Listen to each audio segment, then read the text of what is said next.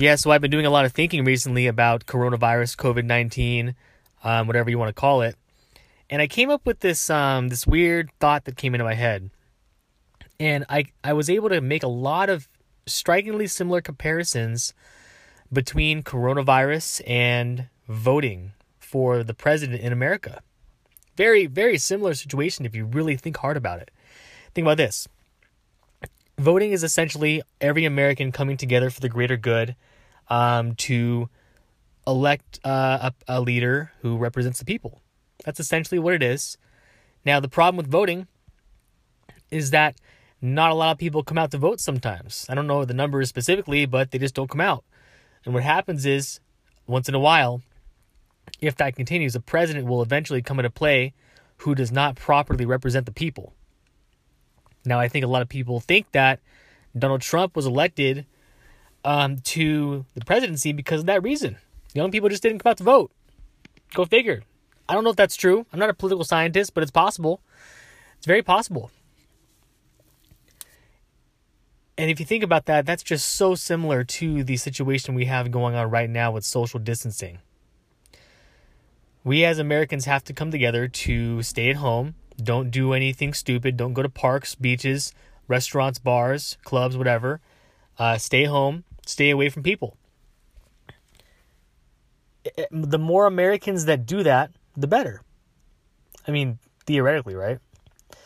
Now, a behavior that I've noticed between people recently is that I've seen people blaming, quote-unquote, non-social distancers for the spread of the virus and for the increased death rates of the virus.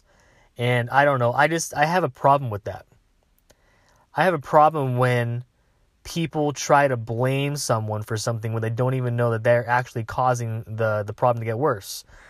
And who knows, maybe they are making the situation worse. I personally, I caught myself thinking, hey, get home. You shouldn't be out. But they want to blame something. Everyone wants to have someone to blame, right? They're blaming Donald Trump, but in this case, they're blaming the people who are not social distancing. Strikingly similar situation with voting, right? People blamed the young people whoever, the liberals and the lefties, who did not come out to vote against Donald Trump. They blamed them for winning. But is it really their fault? Is it really? I'm not too sure about that. I don't know if it was their fault. Who knows? It's also interesting because the same individual mindsets matter too. If you're sitting there wondering if your one vote's going to count, is it going to count? I mean, I don't know. Maybe your one vote might count. In the grand scheme of things, your one individual vote by itself is probably not going to matter. But in the aggregate, if you put everything together, it all does make a big difference. If everyone comes out to vote, equal representation is going to be met with the people of America to vote for their president. If everyone stays home, away from everything, that essentially means the virus's spread will go down. That's something that the White House and Dr. Fauci and everyone's saying is going to happen. Now, it questions to bring up. Why are some people not doing it? I've seen videos of people just still hanging out, still getting together. Churches continuing with mass because they believe that the blood of Jesus is in them and they're not going to get sick. Now, I am a believer of religion, but I do not think that that's the way that people should be thinking about this. Stay home. But there it goes again. Why am I blaming these people? Why do we naturally want to blame and get mad at people who are not social distancing for the spread of the virus when it might not even be their fault? Strikingly similar coincidences between coronavirus and voting, right? Very odd. Man, crazy times though, for real. I really, I'm so excited to see what's going to happen in the next maybe 1 or 2 months with everyone staying from home. I'm really interested to see what's going to happen. I think that the economy and the world, America, people were just not ready for it, and it came at everyone at such a big bad time. I actually don't know if I see this as a long-term solution. I see it as a Band-Aid. I don't know. Tell me I'm wrong. I see things. I don't see things getting better in the short term. Absolutely not. Everyone's trying to say it's going to get better. White House had a 15-day plan to slow the spread, turned it into a 30-day plan. It's only getting worse. This week, Donald Trump and the White House are saying this week's going to be one of the worst weeks that they've seen on death rates. I don't know. I think that people are not taking it seriously. You know? I think that a lot of people aren't taking this as serious as they think it can be. Now, I'll rebuttal that and say there are definitely some people who are taking it too far. Okay? There are some people on the side who are taking it too serious, who are out there panic buying everything they can. They're buying all the groceries, they're buying everything else, blah, blah, whatever. They're bunkering up, they're shielding their walls, they're getting ready, they're doing it. Might not be a bad idea, to be honest with you. I'd rather have that, right? But then you have people on the other side who are doing just some, they're hanging out. They're just getting out and about, doing their thing, no mask, sneezing, coughing, hanging out with friends outside their home or inviting them to their home, right? There's people on both sides. Now, why is it that we get mad at those people? It's very interesting. I see people on the other side, on the side of, hey, it's not that bad.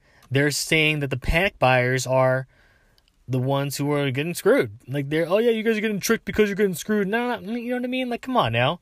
That's not the way to think about this situation. It's not the way to think about the situation. And then you have the panic buyers who were saying, oh, well, you guys are screwed because, well, at least I was prepared. Okay, well, first of all, it's not World War II. You know what I mean? I don't know. That's how I feel about that side. But hey, better to be prepared than not prepared. You never know what could happen. You never know what could happen. And it's not because I'm scared of what I'm not scared of what the virus can do. I in my opinion, that's just, it seems to me the virus is starting to get controlled. They're figuring it out. You know what I mean? They're figuring it out. But I think that when it comes to the real dangers behind this, I think one of the real dangers is what's going to happen to society after this. Unemployment rates are shooting through the roof. People are losing jobs left and right. And I think you know when something is actually affecting the masses, when it begins to affect you personally, in your social circles. Because that's how you begin to know this is not abnormal. I got friends who are losing jobs. I got friends who are applying for new jobs because they lost theirs. I got friends who are getting on furlough, meaning they aren't fired, but they're not getting paid to work. It's crazy times. I think we're going to be okay.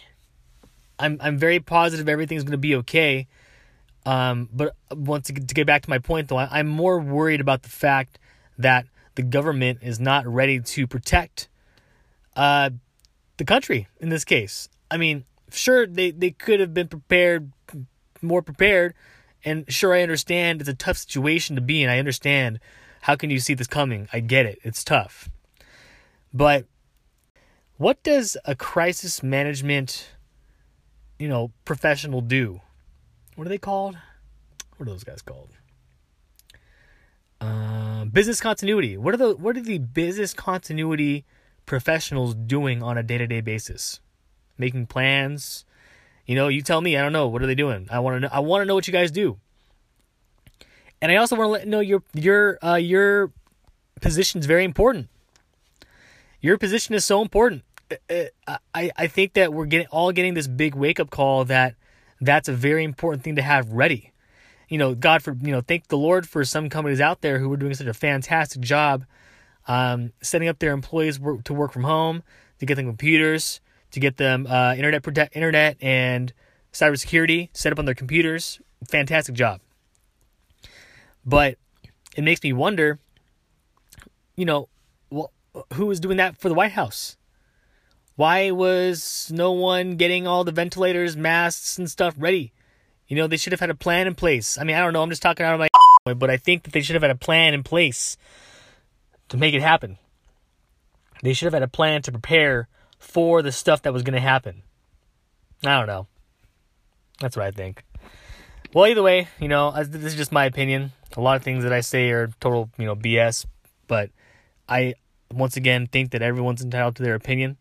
Everyone has the ability and opportunity to share what they think is going on in the world. Because that's how a real conversation begins. Nothing gets done until a conversation starts. So let's make that happen.